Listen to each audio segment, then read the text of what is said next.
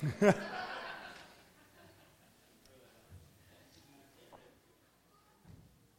a lot of kids. Aren't you glad you're not downstairs? If you have your Bibles, go ahead and open them to Revelation chapter 1. Our title today is The Perfect Shepherd Elder. Now, just heads up, when we get into November, we're going to spend 3 weeks in the book of Colossians, and we're going to specifically look at Colossians 3. So I'll let you know that now, so you can be reading Colossians 3 and preparing for that time in November. Next week we'll be in Psalm 119 in the first 8 verses, so you can be prepared for that next week. Today we're wrapping up a series titled Shepherds of the Flock. This, I believe, is the 7th sermon in this series. This has been a series that has focused on elders within the church. And in this time, we have learned that elders are given to the church in order to lead and teach the Word of God.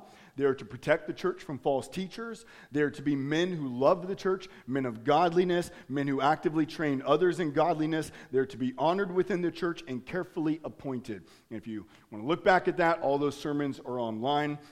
In essence, elders are meant to represent Jesus within the church. And so we spent quite a few weeks looking at that, and we try to take each week and point that towards Christ, but we want to make sure that as we end this series, we do clearly focus on Jesus Christ, because while we do have elders within the church, they are but mere men. And as men, no elder is perfect. No elder knows how to respond to every situation perfectly. No elder perfectly reads the Bible, perfectly prays, and perfectly leads us to Jesus at all times. But there is a perfect shepherding elder, and that elder is Jesus Christ. And so that's how we're going to end this series, by just clearly looking at Jesus Christ. And to do that, we're going to look at Revelation chapter 1, verses 9 through 20, because in this passage, we have a vision of the risen Jesus Christ who is given to the church, that the church would persevere, stand firm in the faith, and love God. And so I encourage you to go ahead and have your Bibles there. And we're going to stand. In fact, I'll go ahead and invite you. Let's stand and read Revelation 1, verses 9 through 20. If you have any questions as we go throughout the sermon today, you can feel free to text them. The number's up on the screen, and it's also in your bulletin. Revelation 1, verse 9. I, John, your brother and partner in the tribulation and the kingdom and the patient endurance that are in Jesus, was on the island called Patmos on account of the word of God and the testimony of Jesus. I was in the Spirit on the Lord's day, and I heard behind me a loud voice like a trumpet, saying, "Write what you see in a book and send it to the 7 churches, to Ephesus and to Smyrna and to Pergamum and to Thyatira and to Sardis and to Philadelphia and to Laodicea." Then I turned to see the voice that was speaking to me, and on turning I saw 7 golden lampstands, and in the midst of the lampstands one like a son of man, clothed with a long robe and a golden sash around his chest. The hairs of his head were white, like white wool, like snow. His eyes were like a flame of fire. His feet were like burnished bronze, refined in a furnace, and his voice was like the roar of many waters. In his right hand he held 7 stars. From his mouth came a sharp 2-edged sword, and his face was like the sun shining in full strength. When I saw him, I fell at his feet as though dead. But he laid his right hand on me, saying, "Fear not, I am the first and the last, and the living one. I died, and behold, I am alive forevermore, and I have the keys of death and Hades. Write, therefore, the things that you have seen, those that are, and those that are to take place after this. As for the mystery of the 7 stars that you saw in my right hand and the 7 golden lampstands, the 7 stars are the angels of the 7 churches, and the 7 lampstands are the 7 churches." Let's pray. Father, we come to you now. We thank you for your word. And Lord, we thank you for this vision that you have given us in Revelation 1. This vision of your Son, Jesus, reigning on high. That God, he is the radiance of your glory. He reigns supreme over all of creation, and he is with the church. God, may we have comfort from this. May this passage strengthen our faith, that we would persevere in the faith. God, convict us in areas of sin within our life, in areas where we have been disobedient, in areas where we are not living as though you are King. God, give us clarity today of who you are and who you've called us to be. God, we thank you for your word.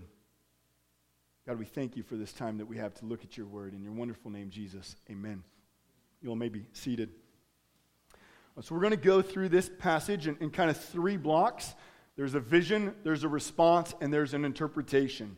And so we're going to begin by looking at the glorious vision that we have. And what we have here is a vision of Jesus. The symbols that John uses to describe Jesus are not what he actually physically looks like as he sits at the right hand of the Father. So this isn't meant to be a description, so then we'd sit, oh, that's what Jesus looks like, but it's rather letting us know what he is like, who he is, how he functions. So what we want to do is I'm going to pull a couple truths from this passage, but I want to be careful that we don't dissect the whole passage. If we had a beautiful painting and we analyze every single brushstroke of the painting, the danger is we lose sight of the painting.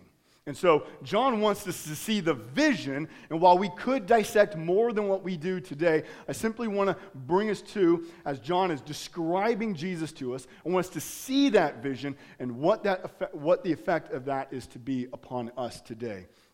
So number one, Jesus is the warrior king. If you look in verse 13, he says, there is one like the Son of Man. Now the phrase comes from Daniel chapter 7. Now there in Daniel 7, Daniel sees this great vision. It's an amazing vision. It's an amazing vision that affected all of Israel as they waited for the return of Christ. And there we have four beasts that rise up. And the four beasts are representing the nations that rebel against the kingdom of God. And then we're told that there is a fiery throne, and that one who sits on it is the Ancient of Days, referring to the Father. And he's dressed all in white. And the fourth beast is slain before him. And then we have one like the Son of Man who comes up to the Ancient of Days. And the Ancient of Days gives the Son of Man all rule over all people, all nations, and all languages. So we have here a king who's going to reign over everything. And then we're asked, how long will he reign? And we're told his dominion is an everlasting dominion which shall not pass away, and his kingdom one that shall not be destroyed. So the vision that Israel has as they're in captivity is that one day there's a king. And he's going to deliver us, and he's going to reign on high above everything. And his kingdom will never end. And Revelation comes, and John says that king is Jesus. And he came and died at the cross, and he rose again, and he's now at the right hand of the Father. Jesus is the long-awaited cosmic king who rules all nations, all peoples, all languages. In verse 16, we see that there's a sharp, two-edged sword coming from his mouth. And what do we know about God's word? We know that he's the one who created all of the universe with mere words, that he sustains all of creation with words, that his words have so much power and authority that they're able to conquer all who oppose him just with his words. In fact, in Revelation 19, which we're not going to look at today, but we see Jesus, and before Jesus is all the armies of the world, showing the spiritual battle that will take place. And we see with just mere words, he defeats them. There's no battle. He has the power and authority to conquer all. In fact, we're told in verse 15 that his words are so powerful that they're compared to the roar of many waters. It's like standing next to Niagara Falls, just hearing the roar of his voice. Now think about that. That's a pretty loud voice, isn't it? My wife and I and the kids, we were in South Bend, Indiana. We used to live in Michigan. South Bend was just south of us. And we loved to go to a zoo that was there. And it was a small zoo, but it was a really pretty cool zoo. And you could get really close to the lions, kind of scarily too close. Like, you're like, maybe this small zoo should actually put a little bit bigger fence. But they were in a steel cage, and we were only about 4 feet away from them, maybe. And so we always went there to the lions, and we love looking at the lions. And so we go, we look at them, and we're like, oh, this is awesome. And then we start looking at the maps, and we're looking at where we're going to go next within the zoo. And then all of a sudden, with our heads turned, one of the lions just roars. I mean, just lets out a huge roar. We all jump. Everyone within about 20, 30 feet jumps. We all turn. Chills are going down all of our backs. And it's not even that big of a lion. It's just one of the lions here, and he just roars, and we all jump. When This is the words of Jesus. They're more powerful than the roar of any lion. And when he roars, the sound of many waters sends chills down the back. This is the one that we serve. This is our King. This is the unconquerable King. None can oppose him with his mere words. He has the power and authority to overcome any. So that's the first thing we see. The second one is what we see. Jesus is the glory of God. Look at verse 16. We see that his face was like the sun shining in full strength. Now, John doesn't know about Washington. And he doesn't know about cloudy days like this. And that we don't really know a lot about sun shining in full strength, especially in the next 6 months. We're not going to see that a whole lot. I think we had a glimpse of it yesterday. But what he's comparing, he's saying, Jesus' face is like the noonday sun when you're in the desert. It's bright, it's brilliant, it's beautiful, it's holy, it's glorious. And this is what we read in Hebrews chapter 1, verse 3. In Hebrews, the author says, Jesus is the radiance of the glory of God, the exact imprint of his nature. So what John is saying, what the author of Hebrews is saying, is to see Jesus is to see God, because Jesus is the glory of God. When the Father reveals himself, he reveals himself through Jesus Christ. So we have a king, an unconquerable king. He's the glory of God. And we could go more into the vision. We could look at how he's a priest, who's our high priest. There's much more we could say, but we at least see this, that he's a king, he's an unconquerable king who is the very glory of God. Listen to how William Hendrickson, he wrote a commentary on Revelation. This is how he describes this passage. He says, the entire description must be taken as one whole and interpreted as such. Let us try to see it that way. Notice that the Son of Man is here pictured as clothed with power and majesty, with awe and terror. The long royal robe, the golden belt buckled at the breast, the hair so glistening, white that like snow on which the sun is shining, it hurts the eye. Those eyes flashing fire, eyes which read every heart and penetrate every hidden corner. Those feet glowing in order to trample down the wicked. That loud reverberating voice, like the mighty breakers booming against the rocky shores of Patmos. That sharp, long, heavy, great sword with two biting edges, that entire appearance as the sun shines in its power, too intense for human eyes to stare at. The point is, this is our King. This is our Savior. This is the one who right now sits at the right hand of the Father. John is bringing into clarity the King that we see, that we serve. And John was told to write this down. I just want to pause for a second and just think about that. He says, I want you to write it down so that we, the church, would read, and through the reading of the Word, understand who Jesus is, how he reigns, and that he is the very glory of God. Listen, God reveals himself through his Word. Yes, we can say he reveals himself in general revelation too, and that's true. But specifically, he reveals himself through his Word, and when the Father reveals himself, he reveals himself through Jesus, because in Jesus we see the Father. If it was not for the Word, we would not know Jesus. We would not know his strength, his glory, his purity, his kingliness, his justice, his power, his priestly role. We would know none of that apart from the Word. So I just want to encourage us, let us be diligent students of the Word. God has given us his Word that we would know him, that we would understand him, that we would know our King. Look, we have Bible reading plans on the ministries table out there. We encourage the reading of the Bible. We're actually going to talk about the reading of the Bible later again in this sermon. But I want to encourage you, wherever you're at, wherever reading plan you're in, or whatever reading plan you're not in, know that God reveals himself through the Word. And it's through the Word you're going to understand God. We're going to come back to that later. So that's the first part. We have this glorious vision. The second part is we have this fearful response. Look at what John does. Verse 17. He falls down as though dead. Yeah? That sounds about right. I mean, think about that. What else would you do? You just saw the shining brilliance of the glory of God. He falls down. In fact, this is similar If you go back to Daniel chapter 8 or Daniel chapter 10, when Daniel has visions and he sees what is called the appearance of a man, most likely referring to Jesus, what does Daniel do? He falls down. If you remember, when Israel goes to Mount Sinai, and they're before the mountain, and God comes down upon the mountain, clouds cover the mountain, there's thunder and lightning, and they hear the booming voice of God coming. What does Israel then do to Moses? They say this in Exodus 20, Moses, you speak to us, and we will listen, but do not let God speak to us, lest we die. They see the glory of God coming upon a mountain, and the mountain shakes. Now just think about this. We're near. You're standing at it. Maybe you're there. You're up on paradise. You're like, oh, this is a beautiful day. Glory of God comes down. The entire mountain begins to shake. There's fear that's going through the Israelites. This is a God like none other.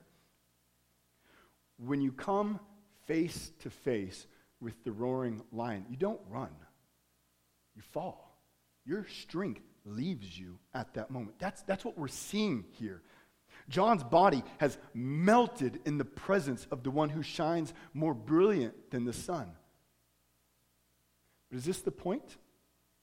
Is this the point that John is going to give us this vision that we'd all be frightened of our Savior, of our King, of our High Priest, of the glory of God? Or we need to be frightened that we don't want to come near him? Let me give an illustration. Many of you know C.S. Lewis. He wrote The Lion, the Witch, and the Wardrobe. Here's a quote from him. Aslan, a man, said Mr. Beaver sternly. Certainly not. I tell you, he is the king of the wood and the son of the great emperor beyond the sea. Don't you know who is the king of beasts?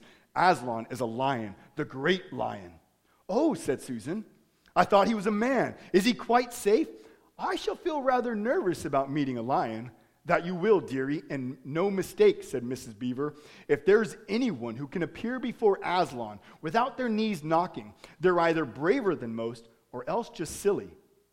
Then he isn't safe, said Lucy. Safe, said Mr. Beaver. Don't you hear what Mrs. Beaver tells you? Who said anything about safe? Of course he isn't safe, but he's good. He's the king, I tell you. I'm longing to see him, said Peter, even if I do feel frightened when it comes to that point. That's right, son of Adam, said Mr. Beaver, bringing his paw on the table with a crash that made all the cups and saucers rattle. And so you shall. When we come to this passage, let us be reminded of who God is. I think if we're not careful, if you've been a Christian for a long period of time, if you've read the Bible, been within church, it's easy to kind of get comfortable with the message. It's easy to just read Revelation 1 and go, that's nice, let's just keep going and turn the page. And we begin to fail to remember who the God of the Bible actually is. I mean, think about this. When someone says, who is Jesus, what's the picture that comes to your mind? Is it something like Revelation 1, or is it maybe some white man with long brown hair flowing, with children all around him, kind of frolicking, possibly slightly effeminate? Now, there's some truth in that picture, right? But is that the only picture that we have? A lot of times if we go to your houses, maybe you have these pictures. I don't necessarily recommend them, but we have pictures of Jesus. What do they look like? Are they the God of the Bible? Is this what we have, this description? So let us remember, when we come to God's Word, we're seeing who God is. With words, he gives life. With words, he parts the Red Sea. With words, he sustains every molecule in the universe. He is infinitely strong, and his authority has no limits. When he speaks, literally, universes just appear. We should tremble in his presence. But at the same time, we know he's good. We know the Father sends the Son, that he would die on the cross for us, that we can be forgiven and be part of his family, and that we can run to him like children, that we can pray to him, and he loves to hear our voice. He is the one who comforts us and encourages us, gives us his Spirit to dwell within us. In fact, even here in the text, we have now the hands of Jesus coming and touching John and saying, "Fear not." So we do have this God who we should tremble before, but just like Peter says, "Oh, I do want to see him, even if I'm frightened at that point." It's a trembling that does not cause us to run away, but it's a trembling that causes us to gravitate towards him in awe and wonder. And we run to him like children, but yet there's also this reverence that this is God, the one who creates all things, the cosmic king, the one who with a tongue can defeat all enemies. And so what do we do? If the idea is not that we're to run in fear, a trembling, frightening fear that does not draw us to him, if that's not the case, what are we to do? And so for that, we have the awesome interpretation that he gives us. And so we're going to see three things in verses 17 through 20. Number one, we see Jesus is the eternal God. Look what he says. Jesus lays his right hand on me, saying, "Fear not, I am the first and the last." What does that mean? Well, if we go back to verse 8 in Revelation 1, the Father says, "I am the Alpha and Omega, the beginning and the end." So what we have is Jesus saying, "I am the first and last." The Father saying, "I am the first and the last." What we see is that the Son is co-equal and co-eternal with the Father. The King that we have is not some sub-God. He's not a little God. He's not a little king over a small part of the universe. He's not created for this special power, this special position. But he is God, co-equal, co-eternal with the Father who reigns in high. In verse 14, we see that he has white hair. And in Daniel chapter 7, if we were to read that passage of the Ancient of Days describing the Father, we are told that the Ancient of Days has hair that is pure wool. So the Son has hair like wool, like snow. The Ancient of Days has hair like the pure wool. Do you see? Again, Jesus is the glory of God. To look at Jesus is to see the Father. The point is, our King is God. This is our King. This is the God that we serve. This is the one we come. This is the one who we will look in a few moments, walks amongst the lampstands, amongst the churches. It is not some sub-God, some little God. It is God himself who walks with us. Number two, we see Jesus is the eternal conquering King with all authority. Look at verse 18. The next thing he says is, "I am the living one. I died, and behold, I am alive forevermore." I want you to notice three words. Living, died, alive. What is that? Is that not the gospel? We have the living one, the eternal one, the Alpha, the Omega, the first and the last, the one who has eternally existed with the Father. And he lives, but yet he died because we know he came to earth as a man, like you and me, that he would live and die on a cross, that we who believe in him would be forgiven, would be adopted into his family. But did he stay dead? No, he rose and he's alive. He conquered sin, death, and Satan, which is why we have the next line. "I have the keys of death and Hades." Jesus possesses the keys of death and Hades. Now, to have the keys of something is to possess it and to have authority over it. So, as an example, most of you probably have keys in your pocket or in your purse, and they go to probably a car out in the parking lot. Now, your keys don't go to every car out there. It would be cool. I had to go out there and be like, "Oh, look, a new car this week. I'll take that one." That would be fun. But that's not really how it works, is it? Your keys go to your car, and the keys that you have go to the car that you possess, one that you own, and that you have authority over. And so this is what Jesus has. He possesses the keys of death and Hades. He has authority over it. This is why we can, nothing is outside of his rule, which is why we read in Romans 8, nothing separates us from the love of God, not even death. Why? Because Jesus possesses the keys. There's nothing death can do, which is why we read in Philippians 1 where Paul says to live is Christ. What? To die is? Well, death is gain because he's not afraid of death, because he trusts his life in the one who owns death, has conquered death. Death does not need to be feared because our king rules over it. Now just think about how different that is than any other king. Any other king would say, "Well, I have dominion over my land. I have dominion over the things that I see. I have dominion over the things in my castle." But if someone was to die, the king would not say, "I have dominion over them" anymore. His rule would be limited there. But we have our King who says, I have rule and authority over everything living and everything dead. I have conquered everything. Death and suffering does not have the last word. This is what C.S. Lewis says, again, referring to the Chronicles of Narnia. Wrong will be right when Aslan comes in sight. At the sound of his roar, sorrows will be no more. When he bares his teeth, winter meets its death. And when he shakes his mane, we shall have spring again. Talking about the return of Aslan, the return of Jesus, our King. Now, isn't that good news? Like, that's our King. But is that the way it feels? Like, as we go through the day, does it feel as though at every moment our King is ruling over death, that our King has conquered that? Do we remember that at all moments? I mean, if we look right now, if we looked throughout the world, we would see our brothers and sisters, especially in other countries, and our country is probably moving more this way, where to be a Christian is to be greatly persecuted. We have many brothers and sisters who are killed every day because they're believers in Jesus Christ. John tells us in 1:9, I, John, your brother and partner in the tribulation. I want you to think about what John is saying here. John, as he writes this letter, sees himself and the church as going through the tribulation, referring to the persecuting of the church. And we see this when we go into chapters 2 and 3. We have 7 churches, and he's going to address these 7 churches. Notice what he says.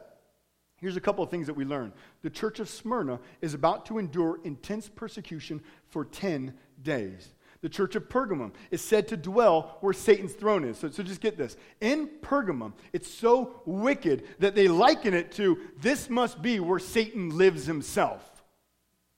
The church of Thyatira is struggling against false teachers. They have people within their church compared to Jezebel of the Old Testament.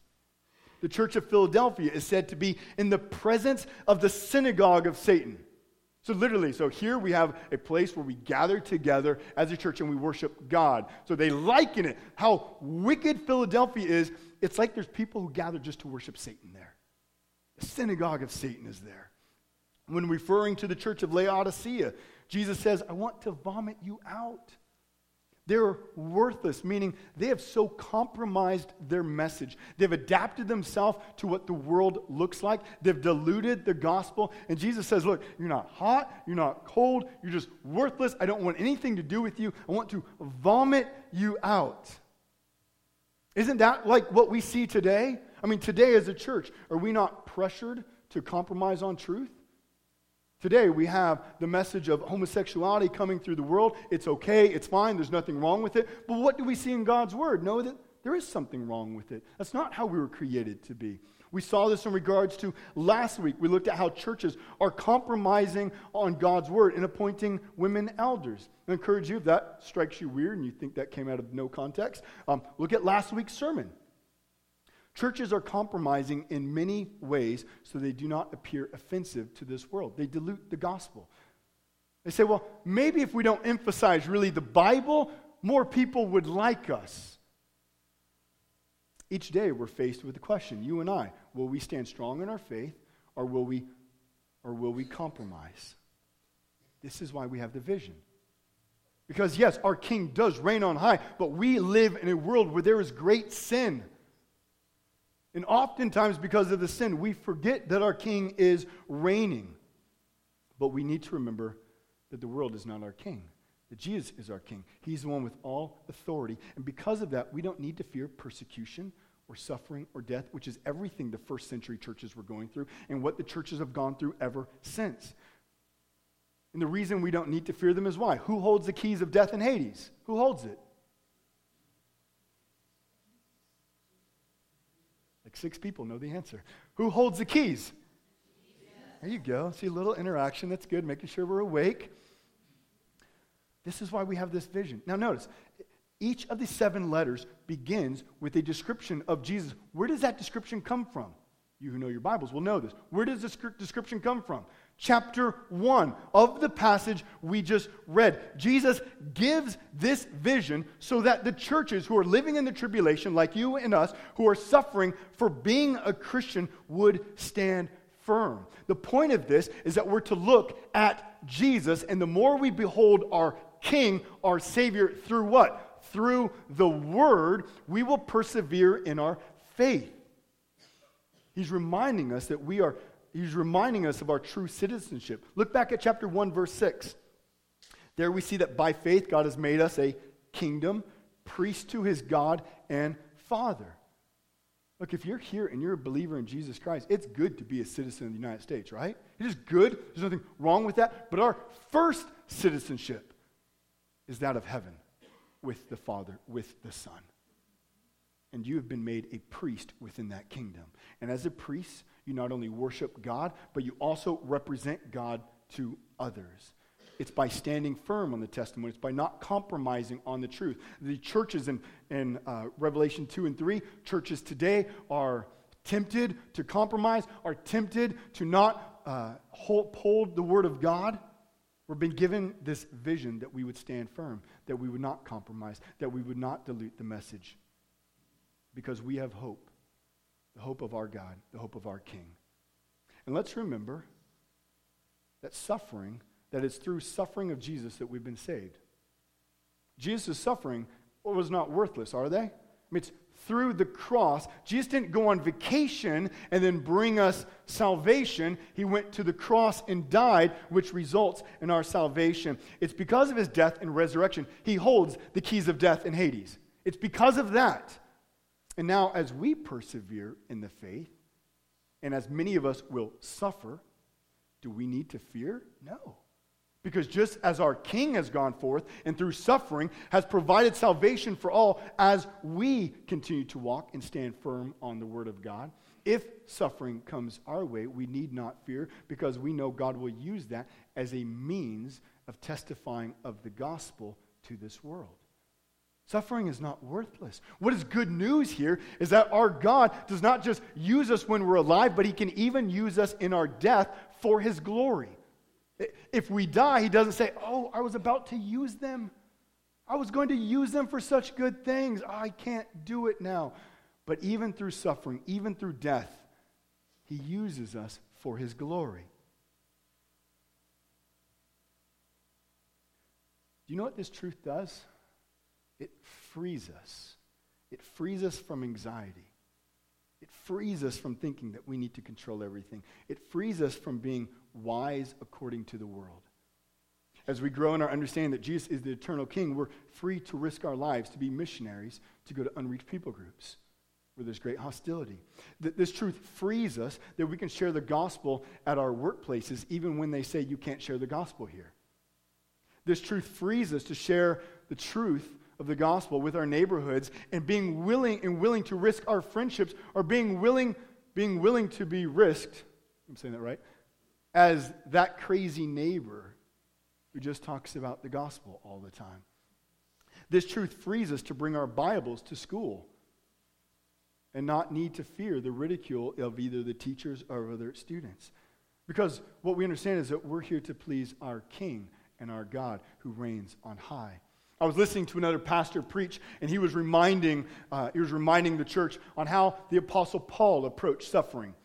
And it was kind of good, it was funny, and yet it was very true. So I share this with you.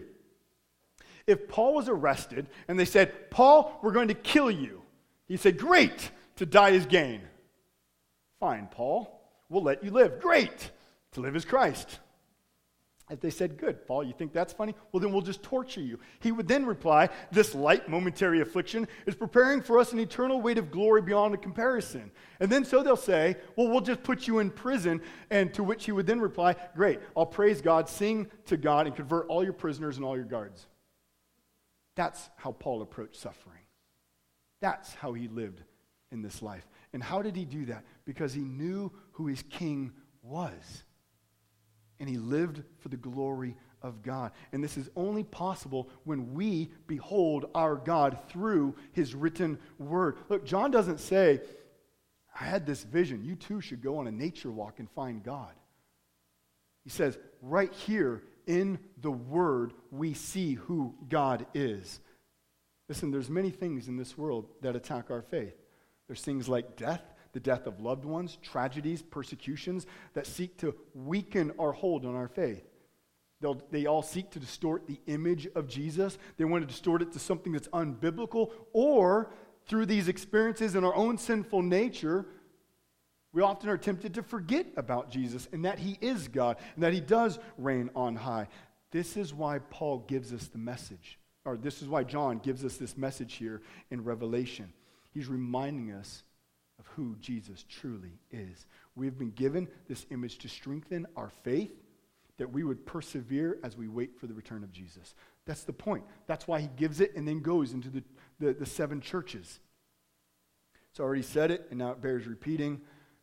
The way we understand this is in our Bibles. The world and culture will try to distract us from the true God. It's as we daily come to God's word, we're reminded who he is, who we are because of Christ, how we live. Our souls feed upon the word of God, that then we would stand strong on each day that we live here in this world. It's as we gaze deeply into the vision that John has given us here, and as into the rest of the word, that the things of this world grow dim. Listen, when you're staring at the face of the lion, you're not really concerned with anything else, are you? You're captivated by the lion.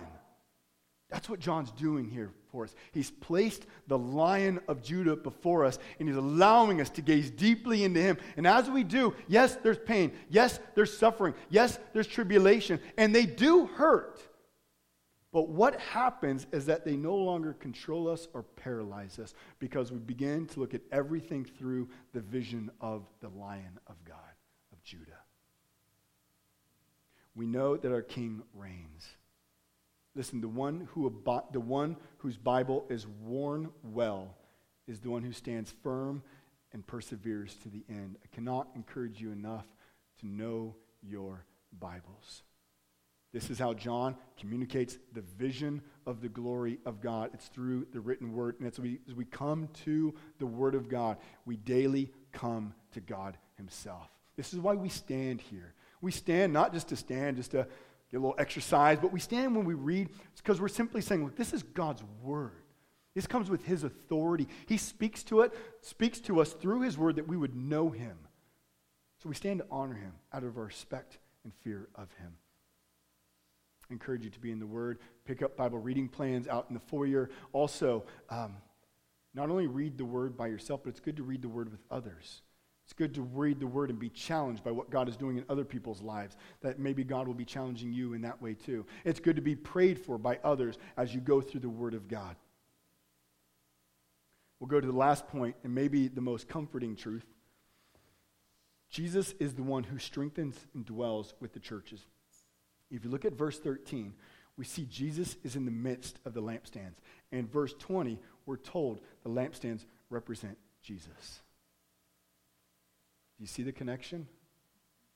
Jesus is not just simply drinking in heaven, eating, and having forgotten about us. He's not saying, well, I did my part. Good luck. But rather, he's with his bride. He's with his body. He's amongst the churches. He walks in our midst. The reason we can persevere and stand in our faith is because he's with us, keeping us in the faith. You know that? Like, that's why we stand firm, is because the Son of God is with us. We spent a whole series on elders. Elders are a great gift to the church, but we're mere men who seek to represent Jesus, but we're not perfect.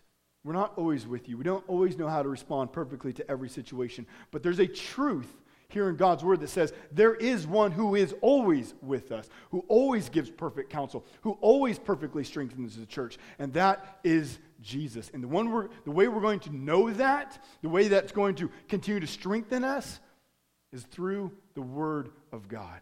Know that Jesus is with us. As we gather today, the Spirit of Jesus is with us, strengthening us right now through the Word of God. So as we leave here today, you do not leave the same. You know that, right? Because Jesus takes this Word and he uses it in your life, and he's strengthening your faith right now. Now you could reject that, but he's strengthening you right now, so that as we leave, as we go into the world, would be different, and that our faith would be stronger because of him. and that we'd be willing to stand firm, and we'd be willing to suffer because we know who our King is. This is the same truth that we read at the end of Matthew 28 in the Great Commission, right? Verse 20, and lo and behold, I am with you always to the what? To the very end of the age. Jesus says, I will never, ever leave you. Let that truth comfort you. Jesus doesn't say, good luck in the tribulation. I'll be at the end waiting for you. He saves us, and now he's with the churches, persevering us in our faith so that we will make it to the end and spend eternity with him in the new heavens and new earth. So we can stand firm. We can stand firm together, and as we leave here today, you can stand firm in your faith. Not because of how strong you are. The Bible's not looking back and saying, you're really strong. God's so lucky to have you on his team. Rather, you can stand firm because the presence of God is in you, with you, strengthening you by the Word of God. So you can stand firm at home. You can stand firm at your workplace. You can stand firm at school. We are never alone as the people of God. The God who fills all of creation, who is infinite, is with you and me in our everyday lives. This is why we pray, because he hears us, and he loves to hear our prayers. This is why we read our Bibles, because every time we read the Bible, we know his Spirit is with us, in us, giving us understanding and wisdom. And I know there's hard parts, right? There's hard parts of the Bible, and you're kind of like, Spirit, I could use a little extra right now. Like, I get that, but he's with us, strengthening us and giving us understanding. This is why we can stand strong in the world, because Jesus is our God, he is our King, he is the glory of God, and he will never leave us. Let's pray. Father, you are God. And we thank you for your Son, who is your glory. God, we thank you for the vision that we have been given today. And Lord, I pray that as we have been here and as we have looked at this vision, I pray that we are comforted. I pray that we are encouraged. I pray that we are convicted in areas that we have not been living as though you are King. And Lord, I pray that as we leave here today, we would be resolved all the more because of your Spirit in us to be able to persevere in our faith.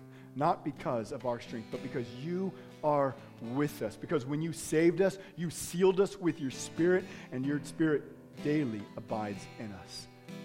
God, I pray that you would increase our thirst and hunger for your word, that daily we would satisfy our souls upon your word, that we would know you, and that as we grow in our knowledge of you, that the things of this world would grow strangely dim. God, we thank you that you are God. We thank you that you are with us. We thank you that you are the conquering God, our King. And God, we thank you that you are with us. May we never forget that truth. In your wonderful name, Jesus, amen. You can stay standing. We have one question. It says, are most wars started by religion?